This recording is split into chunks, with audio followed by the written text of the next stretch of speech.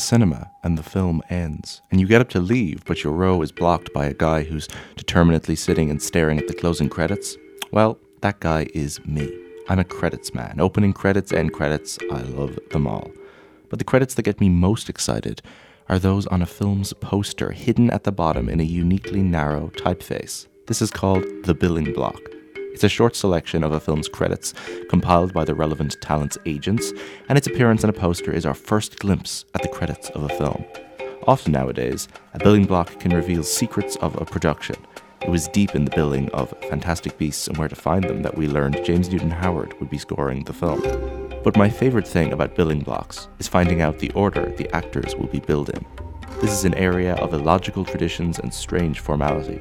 Both in cinema and on television, the order of billing is a source of fierce rivalry between actors' agents, and the discussions that happen behind Hollywood's closed doors to determine the billing are a source of enormous curiosity for credit nerds like myself. There's a few different formats when it comes to billing actors. The least contentious by far is to display the actors' names in alphabetical order, as is done with the rebooted Star Trek films. It goes John Cho, Simon Pegg, and then the main actors, Chris Pine and Zachary Quinto, because C comes before P and Q. These actors were all on a similar level of obscurity when they were originally cast, and Star Trek is inherently an ensemble piece, so it's only fair that no one star receives a principal credit.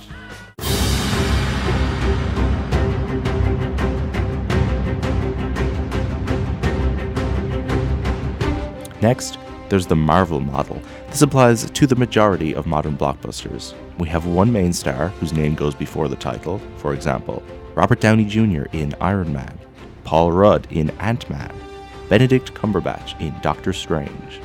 Then, after the title, are the supporting players. Next billed after that main star will likely be the female lead or sidekick, somebody whose role is secondary by nature. And at the end of the cast list, with the shiny word with or and before their name, are very famous, usually older actors in smaller supporting roles whose prestige earns them a special distinction. In the case of Doctor Strange, the credits read Benedict Cumberbatch, who plays the eponymous Stephen Strange, Doctor Strange, the name of the film, Chiwetel Ejiofor, Oscar-nominated actor as Strange's sidekick, Rachel McAdams, Oscar-nominated actress as the romantic interest, Benedict Wong, lesser-known actor in a significant supporting role, with Mads Mikkelsen, highly respected actor playing a villain, and Tilda Swinton, Oscar winner as a mentor figure. This is really the most common method of billing actors in a film featuring a lot of familiar names. There is one example of a Marvel film with slightly different billing. Guardians of the Galaxy and its upcoming sequel have a featuring credit for Bradley Cooper and Vin Diesel, who voice CGI characters Rocket and Groot, above the title, and beneath the title, with John C. Reilly, Glenn Close as Nova Prime, and Benicio del Toro as the Collector.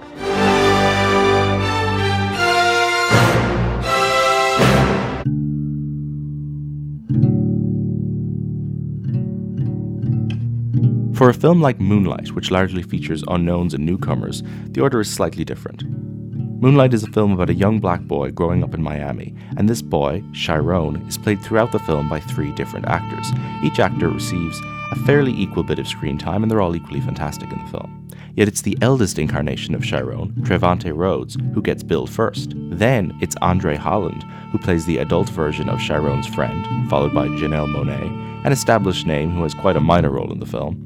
Then the 2 younger Chirons, with Naomi Harris and Mahershala Ali. Maybe it's a coincidence, and they are both excellent in the film, but it's Harris and Ali alone who have received acting Oscar nominations for Moonlight.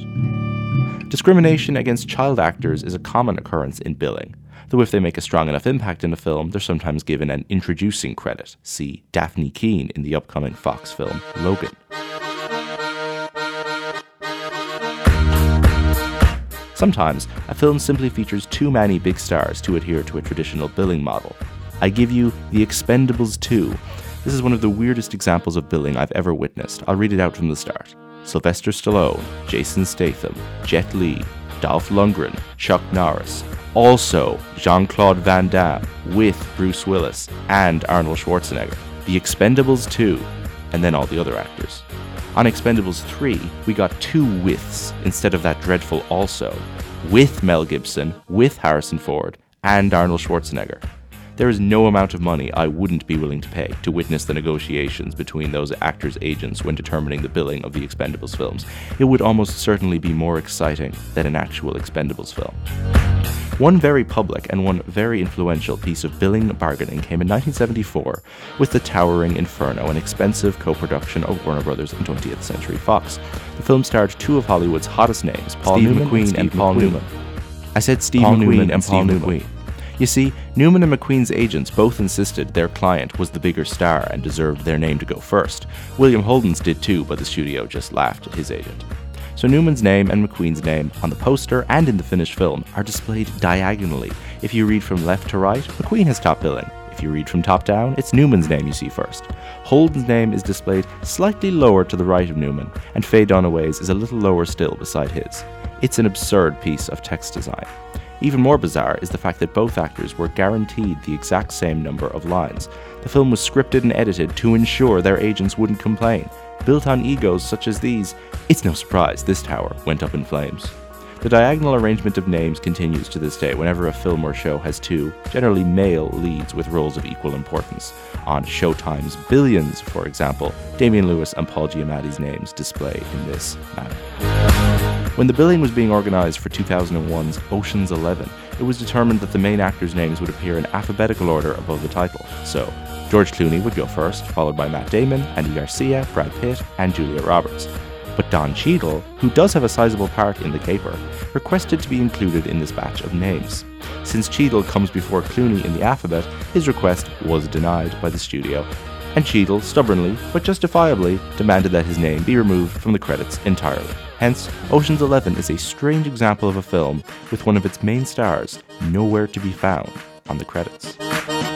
So now you hopefully have a better understanding of billing. Hopefully you will look out for the billing block on posters for films, in the trailers, and in the end credits. Maybe you understand now why I find it so fascinating. Or maybe not. Above All Else is produced by Shane Kelly and me, Lucian Waugh-Daly, or should I say Lucian Waugh-Daly and our agents will figure it out. Today's show was recorded at Flirt FM in the National University of Ireland, Galway. Visit flirtfm.ie to hear great student-produced radio 5 days a week. If you enjoyed this episode, be sure to subscribe to Above All Else on iTunes or your favorite podcast provider. You can also leave a review. Visit facebook.com/aboveallelsepodcast to get in touch with the show. Thanks for listening. We'll be back soon